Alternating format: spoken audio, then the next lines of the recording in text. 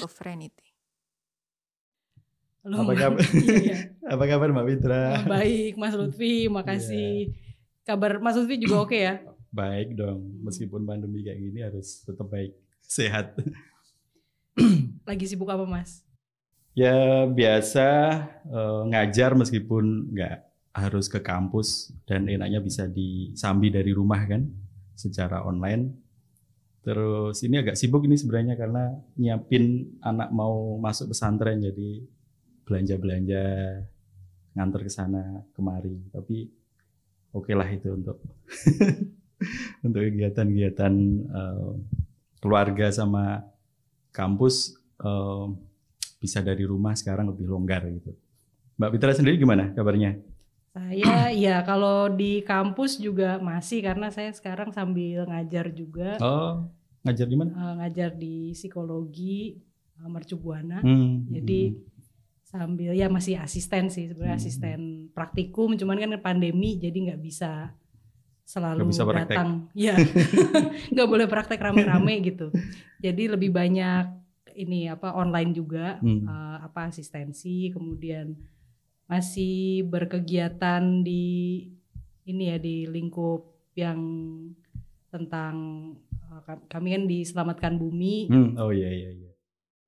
Kita mulai ngobrol kasus sosial ekologi atau mungkin teman-teman menyebutnya sebagai konflik agraria atau konflik ruang hidup yang ada di Jogja ini. Kira-kira apa yang terjadi sih Mbak? Karena kalau kita lihat dan rasakan ya 10 tahun atau mungkin bahkan ya 15 tahun terakhir ini banyak sekali konflik ruang hidup ya. Mengapa yang kita rasakan justru konflik atau keresahan, atau kalau di perkotaan juga ditambah dengan masalah sampah ya kan, yang menumpuk di mana-mana dan tidak bisa tercover dengan pengelolaan sampah yang ada, seperti TPA di Piungan juga sudah meledak. Nah, yang solusinya seringkali hanya di hilirnya, tetapi di hulunya tidak pernah dilihat. Jadi sebenarnya ini sedang terjadi situasi apa dan mencerminkan apa menurut Mbak Fitra? Pastinya kalau kami di Selamatkan Bumi ya mulai berdiskusi itu soal kapitalisme lanjut.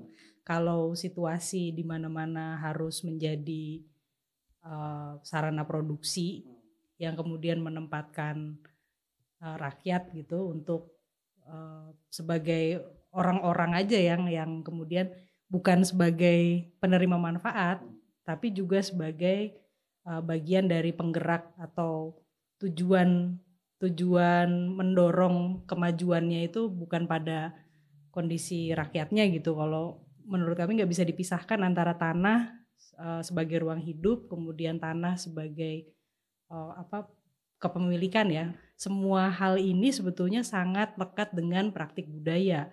Tentu saja kalau misalnya kita lihat di luar Jogja gitu, tanpa Kasultanan, di wilayah-wilayah lain ada corak yang cukup jauh perbedaannya ketika memang secara kultural penetrasi modal itu kemudian tidak melalui praktek-praktek budaya, mungkin tidak melalui praktek adat gitulah.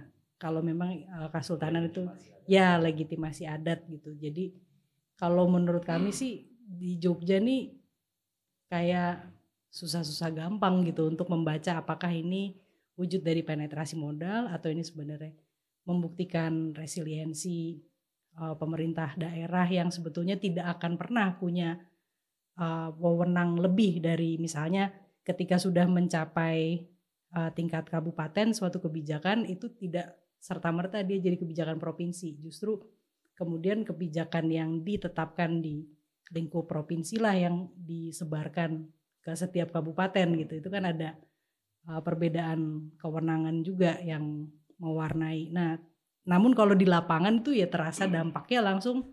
Kalau tidak punya hak, kemudian satu-satunya upaya untuk mempertahankan hak tersebut adalah menggunakan tanah gitu. Saya mencatat 2 hal tadi dari Mbak Pitra itu, satu soal kapitalisasi ya, penetrasi modal dan sebagainya itu, dan yang kedua soal kebudayaan. Ini kira-kira bagaimana menghubungkannya, karena kebudayaan itu bisa menjadi alat penampis ya dari kapitalisasi itu, atau justru menjadi legitimasi atau untuk memperlancar itu. Ini Gimana karena ya? ini khas Jogja ini sebenarnya.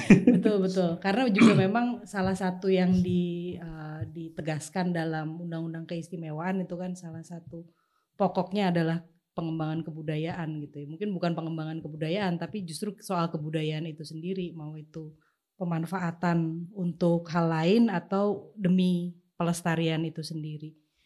Memang soal kebudayaan ini sangat erat dengan kepentingan gitu. Kalau kita melihatnya dari budaya sebagai salah satu komoditas untuk menguatkan pariwisata, tapi budaya kemudian disempitkan hanya dalam praktik yang istilahnya ketika dia hanya bisa dipertontonkan, dimunculkan bukan sebagai upaya yang saling terkait. Nah, hal-hal yang semacam itu tidak secara langsung merebut tanah, atau dalam kondisi warga yang tidak pernah punya tanah, punya hak atas tanah yang diakui secara nasional atau legalnya tidak ada pegangan gitu. Justru kalau misalnya perlu dikembalikan, itu mungkin akan mengubah justru kayak apakah kita masih bisa menggunakan pupuk kimia gitu, apakah kita masih jangan-jangan kita perlu kembali lagi melihat bagaimana ada pengaturan mongso itu kan bangsa kalender panen kayak gitu.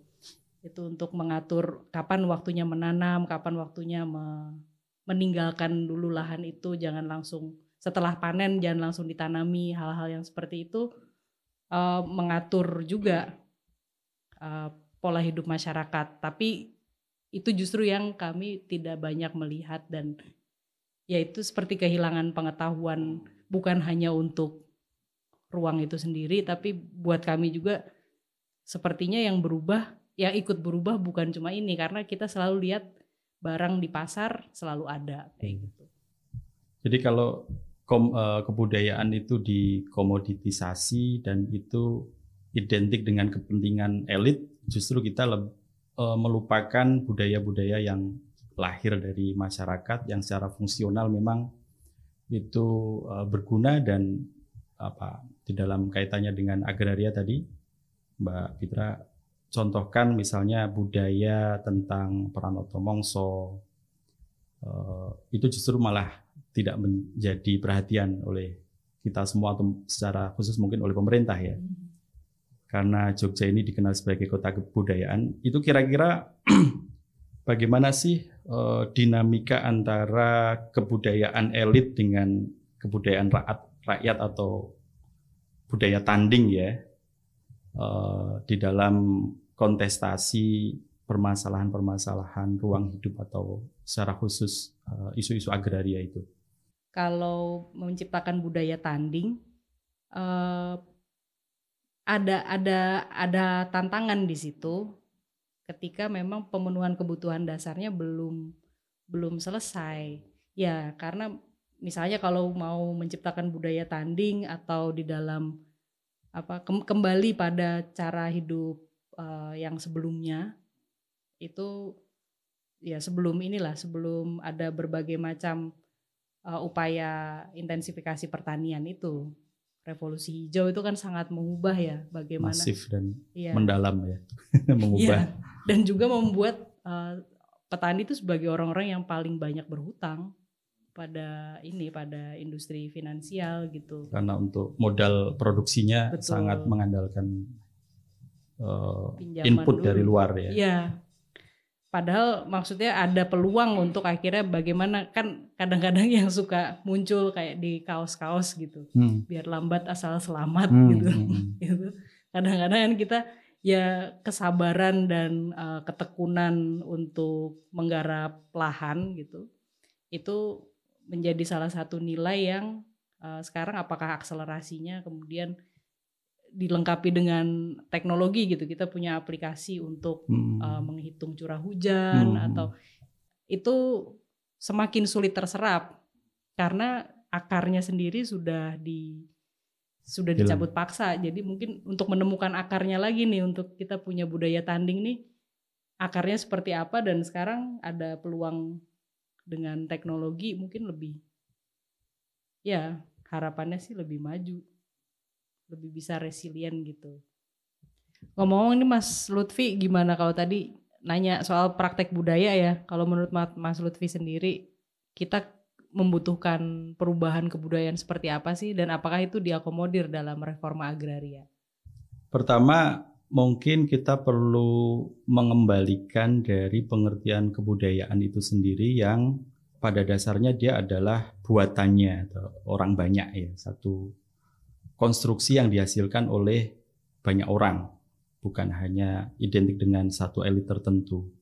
Nah, di dalam konteks kebijakan agraria atau secara khusus reforma agraria, saya kira Yogyakarta itu memiliki satu kisah faktual ya di dalam sejarah reforma agraria yang khas dan bisa menjadi pembelajaran bagi kita semua bahwa dalam satu episode Yogyakarta itu telah melakukan satu praktek kebudayaan di dalam mengakomodir semua kepentingan terhadap akses atas tanah. Sebenarnya panjang, tapi yang bisa kita tandai mulai dari kebijakan reorganisasi agraria atau agrarisme reorganisasi tahun 1919 itu pada mulanya, dan dia dijalankan sampai dengan 1923 atau 24, jadi 45 tahun, yang intinya adalah mengubah sistem kepemilikan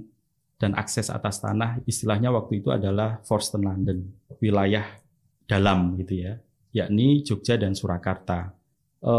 Yang kita tahu bahwa sistem tenurial atau kepemilikan tanah yang ada di dua wilayah kerajaan itu masih mewarisi konsep lama, konsep Hindu yang menempatkan bahwa tanah itu dimiliki oleh raja, tetapi rakyat itu boleh mengaksesnya hanya dalam bentuk hak guna atau hak garap.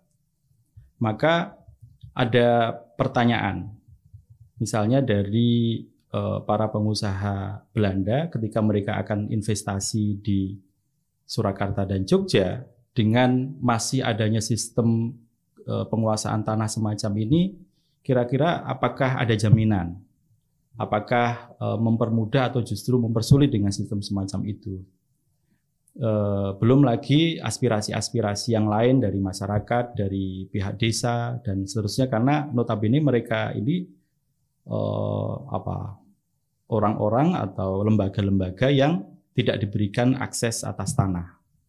Sehingga dengan reorganisasi agraria, bahasanya sebenarnya masih halus ya, belum reforma agraria atau merombak ya struktur penguasaan tanah, tetapi mengorganisir kembali ya sistem tanah. Pada akhirnya semua pihak ini dibuka aksesnya. Rakyat yang kawulo nagari gitu ya, yang semula hanya mempunyai akses hak anggado atau turun-temurun, menggunakan cara turun-temurun, itu kemudian diberikan menjadi hak endarbe atau hak milik. Lalu perusahaan-perusahaan perkebunan, kalau di Jogja dan Surakarta kebanyakan adalah pabrik gula, mereka ingin membuka pabrik dan mendapatkan jaminan tebu yang dari perkebunan-perkebunan itu, maka ada disewa atau dengan hak konversi namanya. Lalu ada hak hipotek di situ. Bagaimana waktu itu juga mengelola investasi gitu? Investasi masuk, kemudian siapa lebih berhak? Karena kan kemudian ada perbedaan ya. Kita lihat juga Misalnya perbedaan etnis itu menentukan kepemilikan atau menentukan akses gitu. Ya, tentu saja masih bergerak di dalam kerangka politik kewarganegaraan yang berlaku saat itu. Tidak semua penduduk yang ada di Hindia Belanda itu mendapatkan hak atas tanah yang sama. Karena ini masih di dalam praktik politik kolonial ya, sehingga tidak seperti warga pribumi ya. Waktu itu masih menggunakan istilah semacam itu. Dibuka aksesnya dari hak anggaduh atau menggarap menjadi hak milik atau hak darbe. Dan ini yang perlu kita lihat ya, sebenarnya kalau dikatakan asing di dalam realitas Yogyakarta atau Kerajaan Jogja, orang Tionghoa itu bukan asing. Karena ketika membentuk kota Jogja atau Kerajaan Jogja, pindah dari Surakarta yang pecah itu ya ke Yogyakarta, itu sudah satu paket dengan orang Tionghoa yang sejak dari awal itu dipesan dan memang diprioritaskan untuk mengembangkan kota Jogja, dan mereka melakukan aktivitas perdagangan. Kita tidak bisa membayangkan bagaimana terbentuknya sebuah kota tanpa aktivitas perdagangan yang dimainkan oleh orang Tionghoa. Jadi dalam konteks Jogja, pengasingan orang atas tanah itu seringkali terjadi, bukan hanya Jogja ya saya kira, tapi pengasingan orang dan kemudian menjadikan mereka ini rentan, itu seringkali terjadi karena ada kepentingan elit dan pada era-era kritis seperti periode revolusi, menuntut kambing hitam katakanlah begitu, maka orang yang seakan-akan menjadi the other ya itu kemudian muncul lagi, lalu reformasi muncul lagi dan seterusnya sekarang muncul lagi. Ya itu kayaknya kalau jejak seperti itu diwarisi dalam reforma agraria gitu, artinya kan maksudnya acuan kewarganegaraan, karena yang pertama adalah pengakuan terhadap kewarganegaraan itu sendiri. Kalau sejak awal pengakuannya sudah berlapis-lapis atau punya kriteria yang bermacam-macam, kemudian dia, kalau dalam bayangan saya, akan langsung menentukan orang tersebut berhak atas apa saja gitu, diantaranya tanah. Nah sekarang kalau untuk reforma agraria sendiri, hal-hal seperti itu apakah sudah kemudian ada upaya menetralisir atau bagaimana sih caranya kita punya reforma agraria yang kontekstual gitu, dengan baik historis maupun misi kita ya, misi kita berkehidupan dalam keberagaman ini. Ya, reforma agraria nggak bisa dilepaskan dari prinsip-prinsip keadilan. Oleh sebab itu, cara memeriksa orang per orang itu tidak lagi didasarkan pada ras atau etnis, tetapi berdasarkan kelas. Jadi ketika masuk pada era kemerdekaan, kemudian ada Undang-Undang Kewarganegaraan tahun 46 itu kalau tidak salah, diasumsikan semua warga negara itu sama, warga negara Indonesia, dan titik berangkatnya sama, kecuali kelas pemilikan tanahnya berbeda. Jadi ini bergeser cara pandangnya dari yang sifatnya ras dan etnis menjadi kelas. Tetapi apapun etnisnya Anda, ketika tidak memiliki tanah, maka negara punya kewajiban untuk memberikan tanah, dan itu yang dilakukan melalui kebijakan land reform. Jadi land reform atau reforma agraria tahun 60-an yang secara masif dilakukan itu didasarkan pada kelas pemilikan tanah.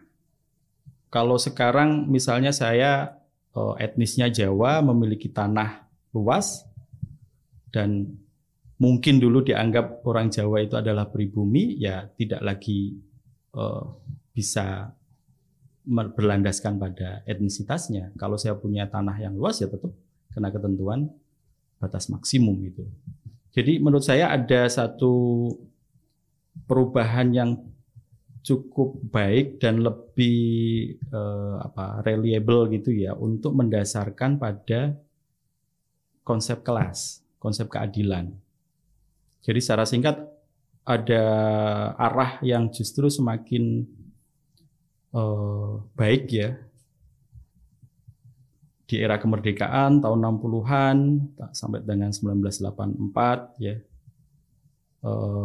Dan prosesnya berbalik setelah menurut saya Undang-Undang Keistimewaan tahun 2012 itu berbalik. Menarik Mas kalau kita masuk ke Undang-Undang Keistimewaan. Sebetulnya pentingnya ada Undang-Undang Keistimewaan dan bagaimana dia mengubah posisi Kasultanan dan Kadipaten untuk DIY. Saya membaca Undang-Undang Keistimewaan ini bukan satu produk yang tiba-tiba ya, karena saya dulu kebetulan mengkliping begitu kan, pemberitaan yang menjadi tonggak selalu muncul isu keistimewaan Yogyakarta, mulai dari misalnya meninggalnya HB ke-9 tahun berapa itu, 88, lalu dinobatkannya yang sekarang menjadi HB 10 dan seterusnya sampai 2000. Paling kenceng lagi itu pada masa ketika penyusun di belakangnya itu adalah Profesor Afan Ghaffar dari Visipol UGM tahun 2002 dan menghasilkan satu dokumen yang saya kira sudah solid, cuman tidak menghasilkan satu keputusan politik yang jelas dan mengambang sampai dengan 2012. Jadi cukup lama ya, sampai 10 tahun. Dan di 2012 itu sangat tiba-tiba karena prosesnya mungkin 2010 atau 2011 ya bahkan. Dan tiba-tiba 2012 itu lahir Undang-Undang Keistimewaan. Nah, saya tertarik mulai dari sisi politisnya. Kenapa Undang-Undang Keistimewaan itu secara cepat dihasilkan? Dan saya melihat ada tidak terlepas dari kontestasi untuk menjadi presiden ya, dan salah satunya adalah HB 10. Jadi seakan-akan kalau orang politik itu membacanya sebagai deal-deal politik yang dihasilkan pada 1 tahun proses saat itu. Nah, karena latar belakang semacam itu, maka isi di dalam Undang-Undang Keistimewaan itu yang saya lihat lebih banyak menguntungkan elit ya, menguntungkan elit. Mulai dari misalnya pengistimewaan Jogja untuk diberi anggaran dari pusat, yaitu anggaran publik ya sebenarnya, yang terjamin bagian dari otonomi khusus seperti Aceh, Papua dan Jogja. Nah, bedanya kalau Aceh dan Papua itu latar belakang rakyatnya mengalami kekerasan, tapi Jogja nggak seperti itu kan. Nah, termasuk di sisi pertanahan kalau kita lihat lebih mengistimewakan keraton dan kadipaten sampai dengan berimplikasi pada klaim dan penguatan kembali tanah-tanah Kasultanan dan Paku Alaman yang di rentang waktu antara kemerdekaan sampai dengan lahirnya Undang-Undang Keistimewaan itu eksistensi SGPAG itu katakanlah abu-abu gitu ya. Ini dianggap tanah negara juga bukan, meskipun Undang-Undang Pokok Agraria seharusnya menempatkan itu sebagai tanah negara karena bekas swapraja. Tetapi dalam prakteknya masyarakat Jogja juga masih mengakui bahwa ini tanah Margersari begitu. Karena memang proses legalnya dengan Undang-Undang Pokok Agraria itu tidak dilakukan ya, akhirnya secara kultural itu masih diakui. Jadi singkatnya dari era kemerdekaan sampai 2012 itu SGPAG itu abu-abu, ada atau tidak ada, sehingga dia bisa dimasuki oleh masyarakat. Tetapi dengan Undang-Undang Keistimewaan seakan-akan itu dipatok gitu kan, bahwa ini ya tanah SGPAG, apalagi sudah diidentifikasi dan disertifikasi. Dan itu turunannya bisa tidak dimunculkan ya ini di dalam di dalam sertifikat gitu, ketika ada sertifikasi kemudian menuliskan di situ pemiliknya adalah Kesultanan atau Kadipaten yang punya status, kayaknya kan berarti statusnya bukan individu ya Mas? Iya, ini yang belum jelas karena motif politik dan kepentingannya lebih banyak, maka status itu membuat kabur di dalam hukum agraria maupun di dalam katakanlah ketatanegaraan dan kelembagaan badan hukum kita itu menjadi tidak dikenal. Karena kalau di sertifikat itu kan ditulis hak milik ya, hak milik badan hukum. Namanya kalau nggak salah Badan Hukum Waris Budaya. Nah, di situ kita bisa mempertanyakan, mendiskusikan Badan Hukum Waris Budaya (BHWB) itu badan hukum publik ataukah privat? Seharusnya kalau dia badan hukum privat, seperti ya orang punya perusahaan itu ketika mengajukan, mendaftarkan, mengukur, itu harus dibebankan kepada badan hukum privat itu, apalagi jumlahnya luas sekali. Belum lagi ketika tanah itu terkena pengadaan tanah kemudian mendapatkan ganti rugi, siapa yang menerima? Kalau dia badan hukum privat, ya berarti sekian tanah yang katakanlah terkena pembangunan jalur lintas selatan atau apalagi Bandara Kulon Progo itu jatuh ke tangan badan hukum privat. Dan kalau dari sisi keadilan, ya itu jelas ada pertanyaan besar di situ. Tapi kalau badan hukum publik berarti ganti rugi tadi itu adalah diposkan saja di situ. Yang punya siapa? Yang punya adalah warga negara Jogja. Yang itu bisa digunakan untuk kepentingan-kepentingan publik Jogja. Tapi apakah iya ganti rugi itu untuk kepentingan publik Jogja? Saya nggak yakin gitu. Tuh, kalau konfliknya itu disebut sebagai apa ya? Sebagai upaya merebut kembali gitu, itu kadang-kadang kan dipertemukan dengan narasi apanya yang direbut kembali, kamu juga mengakui itu Magersari gitu, atau kamu juga sebetulnya tidak pernah mengurus sampai akhirnya ini, karena saya ambil contoh dari lapangan aja ya, sejak turun temurun gitu yang dipertukarkan atau yang saling dipinjamkan oleh warga penggarap lahan itu misalnya letter C gitu. Kemudian itu tidak pernah naik tingkat ya status hak miliknya itu tidak diteruskan, tidak disertifikatkan, tapi dia menjadi juga warisan.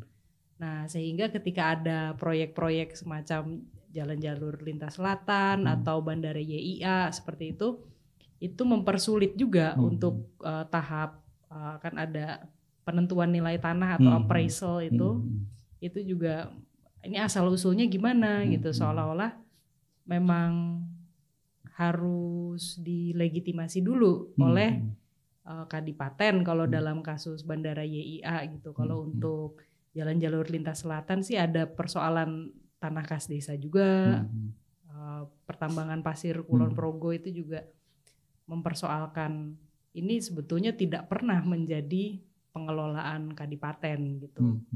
Nah, kalau dalam pengamatan Mas Lutfi nih, gimana caranya kalau misalnya mau yang paling mudah tuh mungkin menelusuri asal usul itu, legitimasi sebagai warga negara itu yang diakui dalam situasi undang-undang keistimewaan ini, peluangnya di mana saja ya? Sebenarnya dengan undang-undang keistimewaan itu memang memperjelas status tanahnya itu akhirnya kepada siapa. Tapi sayangnya kepada siapanya ini bukan kepada rakyat gitu lah ya, warga negara gitu. Yang seharusnya kepastian status itu sudah diselesaikan pada rentang waktu kemerdekaan atau katakanlah UPA sampai dengan UPA ya. Karena itu era yang disediakan oleh negeri ini untuk menyelesaikan semua status tanah yang ada di Indonesia. Jadi ini sebenarnya bukan khas Jogja. Itu era yang disediakan Indonesia untuk menyelesaikan status-status tanah yang beragam. Hanya saja karena itu tidak diselesaikan di Jogja, maka memang ya itu tadi abu-abu. Kita merebut dari mana? Memang Margersari. Itu sebenarnya pertanyaan yang seharusnya yang Margersari tadi itu sudah menjadi hak milik.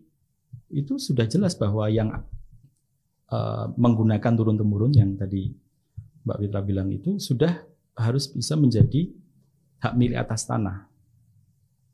Tapi waktu itu karena kantor atau pemerintah pelaksana pertanahannya tidak ada yang melakukan proses peningkatan status itu.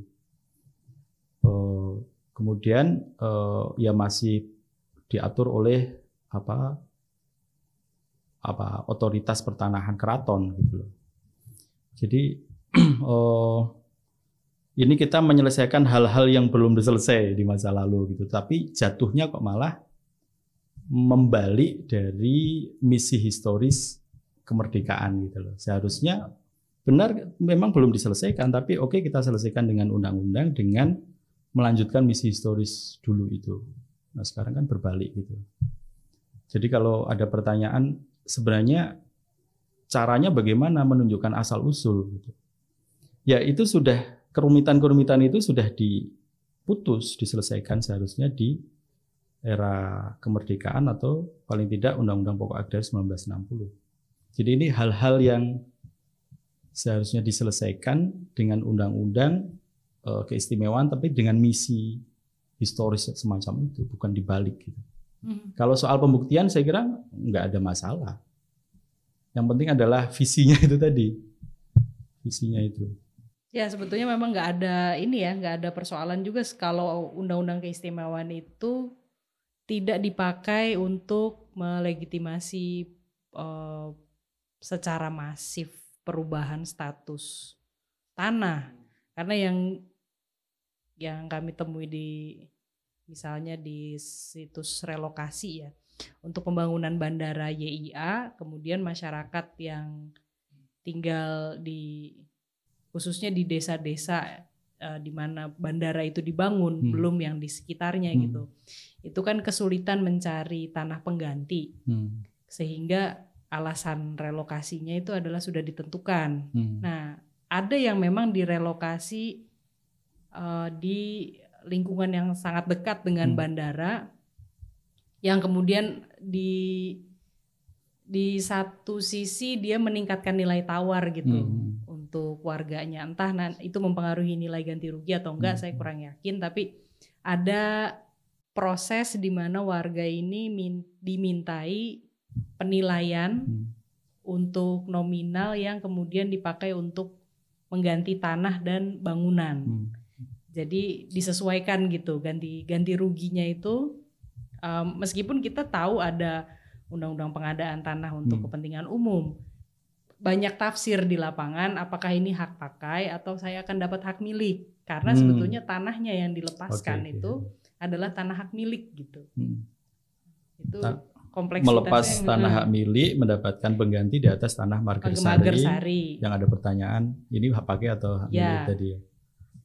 Ya itu buntut ke kompleksitasnya. Implikasinya akan bisa macam-macam. Dan dugaan saya implikasi-implikasi itu akan terus berlanjut ketika ada tindakan-tindakan hukum yang berkaitan dengan tanah ya. Baik yang sifatnya pribadi maupun masif semacam itu. Jadi kan merembet kemana-mana pada akhirnya. Karena ketika ada peralihan atas tanah harus dilihat dulu, ini dulu status tanahnya apa. Wah ini balik lagi, dibongkar lagi gitu. Jadi menurut saya karena motivasinya yang seharusnya yang sudah ya sudah gitu loh. Yang sudah ya sudah. Tidak usah diambil kembali. Tidak diambil kembali. Dan cara mengambil kembalinya itu juga cara-cara prinsip-prinsip domain verklaring ya, kolonial itu. Mana yang nggak bisa dibuktikan yaitu tanah kadar bitining ingsun itu kepunyaanku gitu kan. Ya akhirnya dengan sendirinya nggak bisa membuktikan. Nggak bisa membuktikan itu kan harusnya tugas negara untuk memberikan bukti. yang itu menjadi perintah Undang-Undang Pokok Agraria, kemudian pendaftaran tanah, PP 1061 itu jadi tugas negara untuk memberikan bukti gitu. Bukan malah sekarang dipertanyakan sepanjang kamu tidak bisa membuktikan ya itu tanahku gitu. Itu domain verklaring. Jadi dugaan saya memang akan terus-menerus terjadi seperti itu. Sounds for Sovereignty.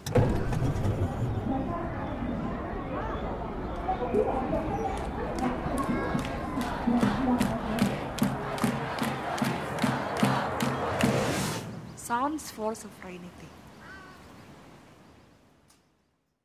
Oke, Mbak Witra.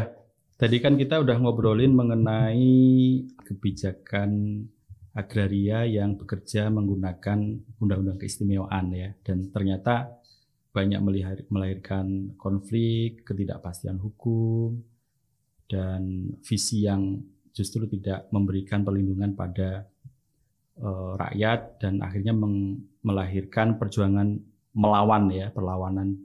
Nah, kalau dari Mbak Witra kira-kira supaya kita nggak frustasi nih, kira-kira ada perjuangan semacam apa yang mungkin bisa dibilang alternatif meskipun ya mungkin ada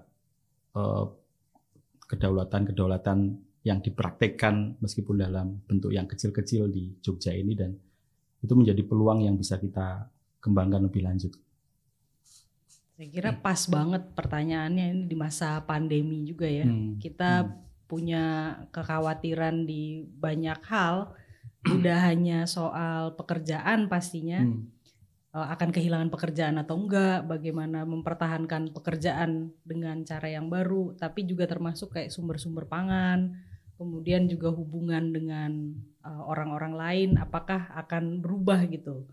Nah, kalau kita lihat yang di wilayah perkotaan kan banyak teman-teman berusaha ya mengupayakan dapur umum, terus mengupayakan dapur umum dan hasilnya itu dari yang ditanam oleh mereka. Itu praktik-praktik yang menurut saya menarik gitu. Juga perdagangan langsung kayak tidak lagi benar-benar melalui perantara. Ya perantara, memperpendek hubungan gitulah antar produsen dengan konsumen. Tapi yang lebih penting tuh sebetulnya konsumen itu mengenal produsennya juga, sehingga ada ruang dialog di situ. Sepertinya yang banyak kita bayangkan sebagai perlawanan atau perjuangan atau pertahanan gitu misalnya, itu tidak hanya soal akses terhadap tanah itu, tapi juga tentang siapa sih yang tereksklusi dari pengelolaan ini, siapa yang tidak bisa memanfaatkan ya sebelum memikirkan akses gitu. Jadi peluangnya lebih terbuka luas, tapi sekaligus tugasnya semakin berat ya, karena memperjuangkan tingkat kedaulatan dari hulu hingga hilir gitu. Kalau hulu tadi katakanlah Mbak Fitra bilang kita perlu memperjuangkan perbaikan dari sisi, kalau bisa saya gunakan istilah lain, tata kuasa dan tata produksinya gitu.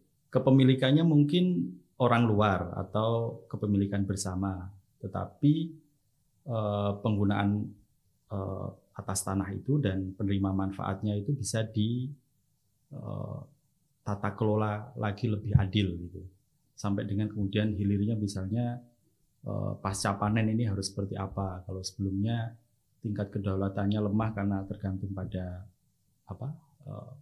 maklar atau pada tauke atau rantai penjualannya lebih panjang, maka yang dilakukan adalah mendekatkan antara produsen dan konsumen begitu.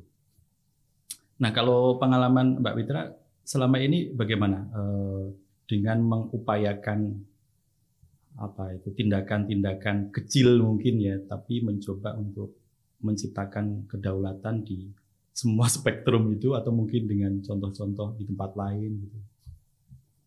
Bisa diceritain tuh, menarik itu.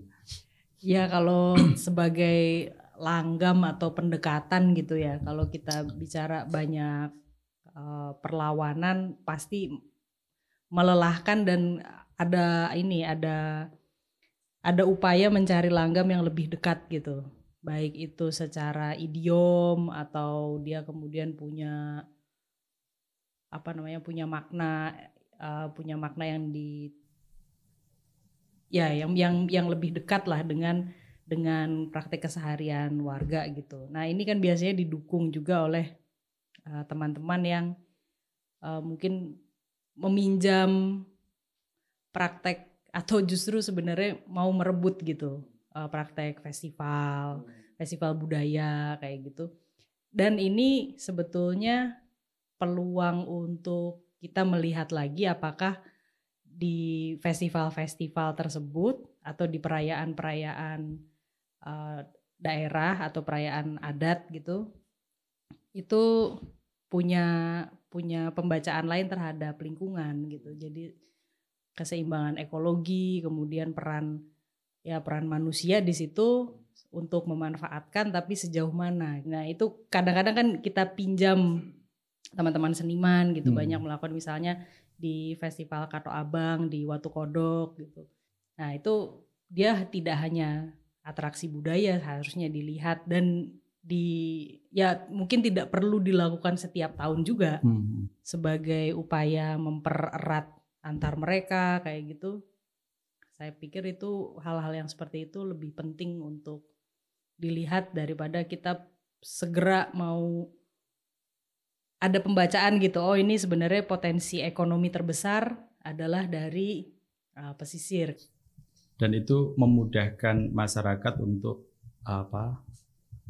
melakukan perjuangan dan menerima dukungan dari berbagai pihak untuk melakukan perlawanan itu ya. Ini agak personal ini Mbak, tapi kayaknya menarik. Satu, memperluas perjuangan dengan menggunakan pemahaman mengenai lingkungan dan dampaknya dan seterusnya. Yang kedua, berangkat dari modal kultural masyarakat setempat. Antara perjuangan masyarakat setempat dengan perjuangan yang dilakukan oleh teman-teman dalam tanda kutip dari luar gitu ya, karena Mbak Fitra ini kan mungkin bukan asli Jogja gitu ya, dari Jakarta gitu. Nah, apakah ada merasa kendala semacam itu, atau bahkan kendala artinya merasa dari orang luar, atau bahkan mendapatkan tentangan atau dari pihak lain mengatakan wah itu yang melawan dari luar gitu, atau masyarakat sebenarnya setuju atau bagaimana gitu? Itu gimana? Ya itu hal yang tak terhindarkan ya kalau lelucon yang berkembang gitu. Itu mungkin KTP-nya mana Mbak gitu. Nah, saya sebenarnya KTP-nya Jogja.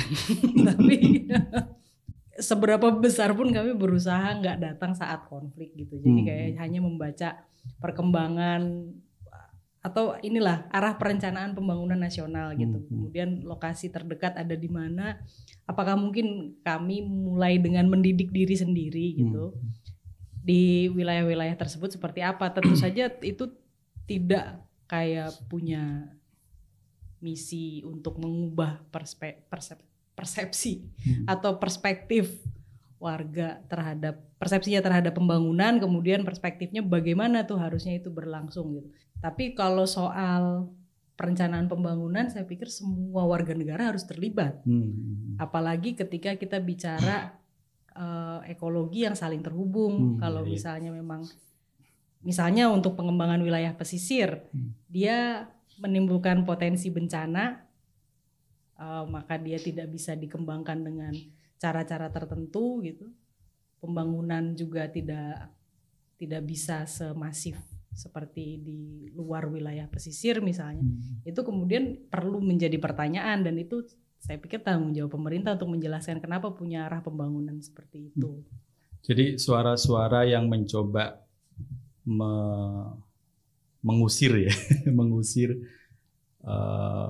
perjuangan-perjuangan yang juga didampingi dari luar itu sebenarnya mereduksi hanya sebatas administrasi. Ya, Orang tinggal di mana, aslinya di mana, sementara dampak lingkungan dan sosial ekonomi itu tidak terbatas pada wilayah-wilayah administratif gitu, dan itu tidak beralasan sebenarnya ya. betul ya.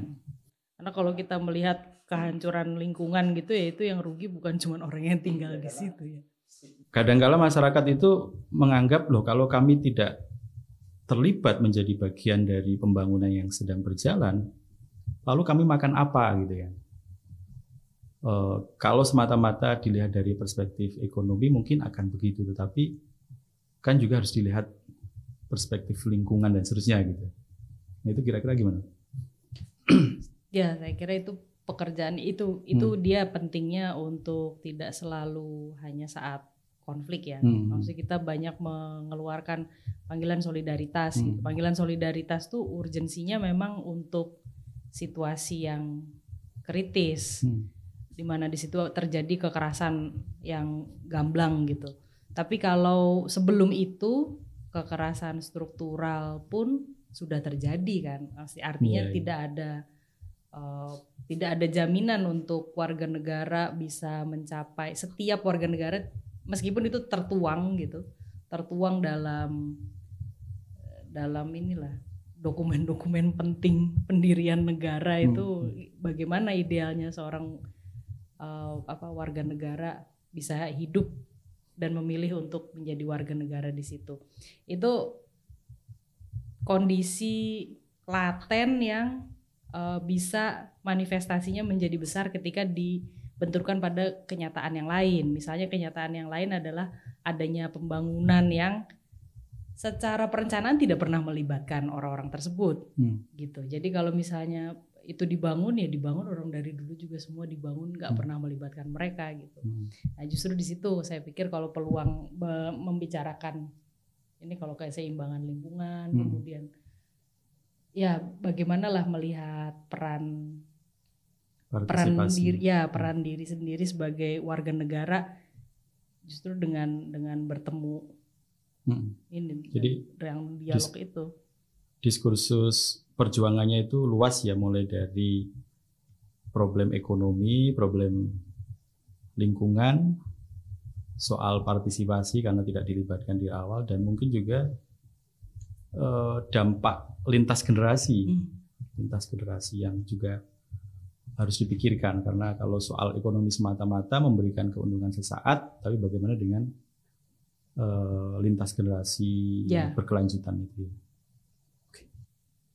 Kalau menurut Mas Lutfi, bagaimana sebaiknya kita memaknai Sultanate Ground sama Pakualamanat Ground ini yang juga disebut tanah milik Kasultanan dan tanah milik Pakualaman?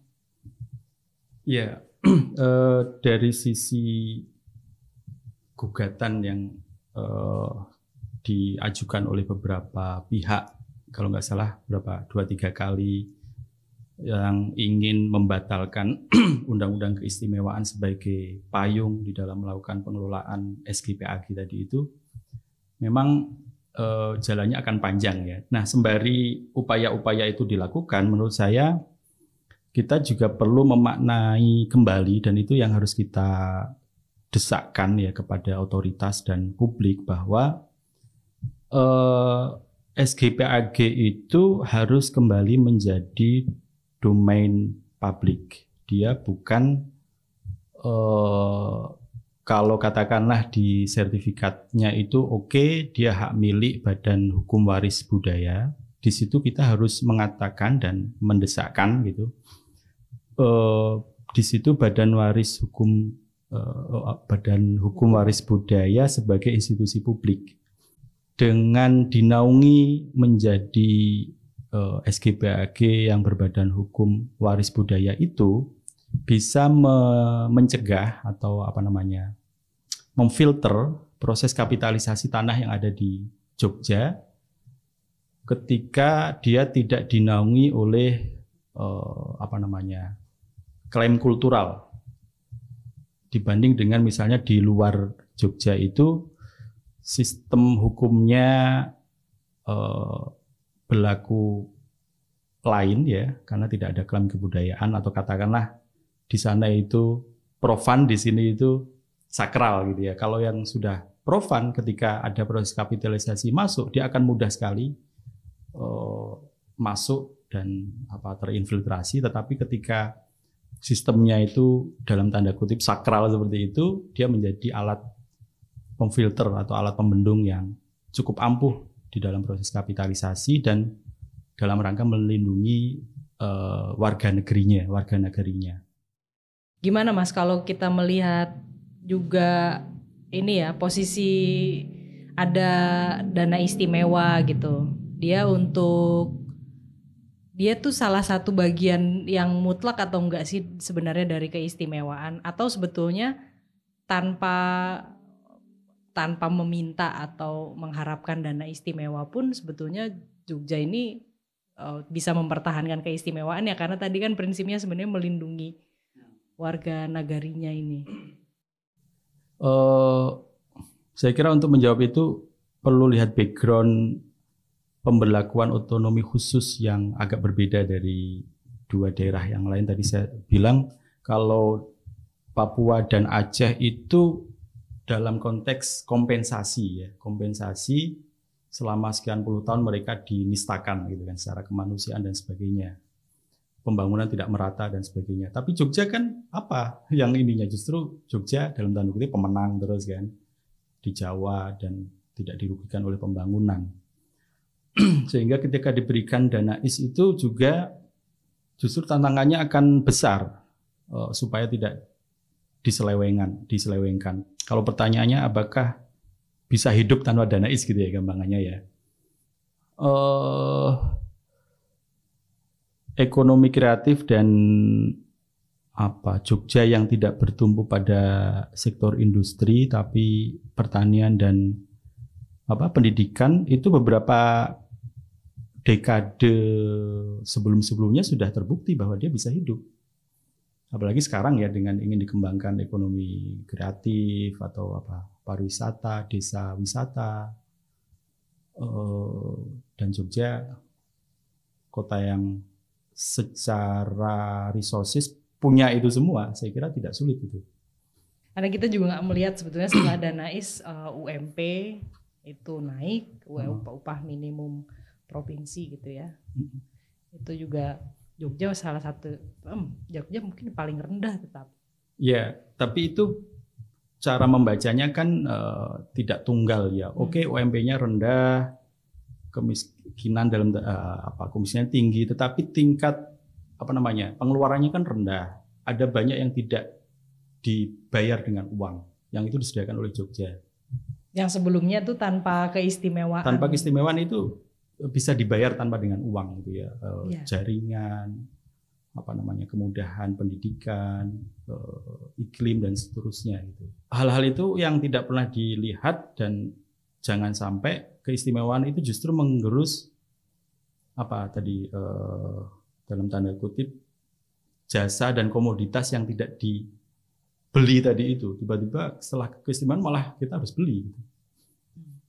Tadinya bisa istilahnya tuh numpang gitu, numpang di tanahnya orang.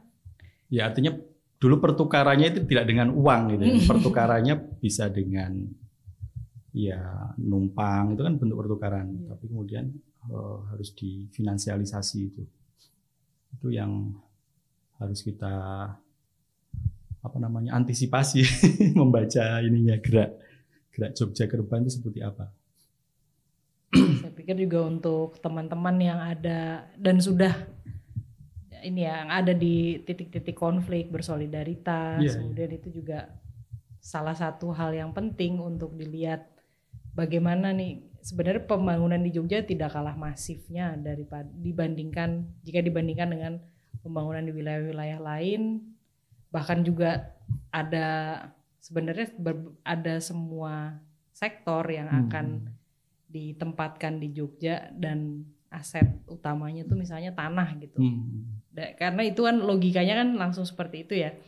Tanah itu dimiliki dulu oleh elit, kemudian itu bisa kapitalisasi langsung antar orang tanpa misalnya dia karena Kasultanan itu tidak terbukti sebagai badan hukum waris budaya publik gitu. Dia menjadi nggak jelas transaksinya. Siapa memberikan hak akses penggunaan tanah pada siapa gitu. Itu kayaknya kita perlu memasuki. Kalau mau belajar seperti itu mulai dari mana, Mas, enaknya?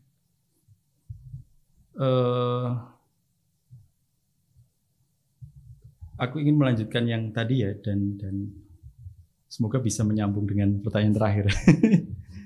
Mungkin yang perlu dikembangkan itu adalah ekonomi solidaritas. Ekonomi solidaritas yang itu tadi, sebelumnya kita itu tidak harus membeli untuk mendapatkan banyak jasa dan komoditas, ya, pendidikan, bahkan solidaritas itu sendiri. Aksi-aksi solidaritas yang paling kuat dan sangat nyata ditunjukkan itu justru kan kadang di Jogja yang itu tidak dimiliki oleh orang lain dan tidak perlu membeli, tidak perlu buzzer untuk menunjukkan solidaritas itu dan seterusnya. Nah, itu tinggal diperluas saja dan itu menjadi nilai distintif dari Jogja gitu. Membangun satu ekonomi solidaritas. Sebagai contoh begini, ini sebenarnya juga banyak dilakukan oleh teman-teman ya. Ada yang kekurangan air seperti warga di Gunung Kidul yang terus ada aksi solidaritas untuk membuat sumur bor, kemudian keroyokan urunan, ada keroyokan sedekah, ada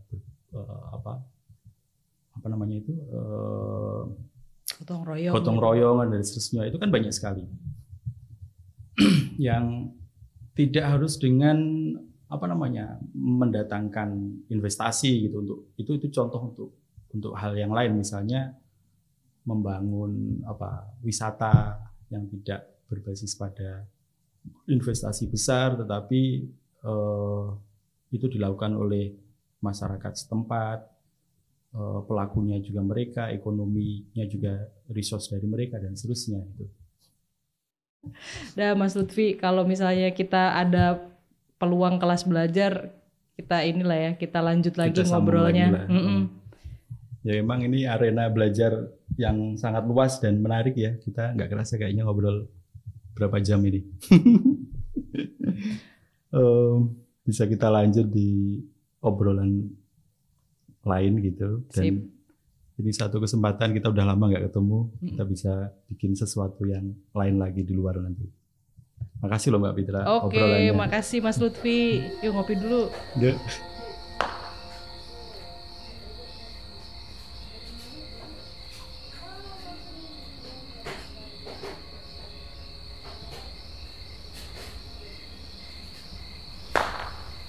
Sounds for sovereignty.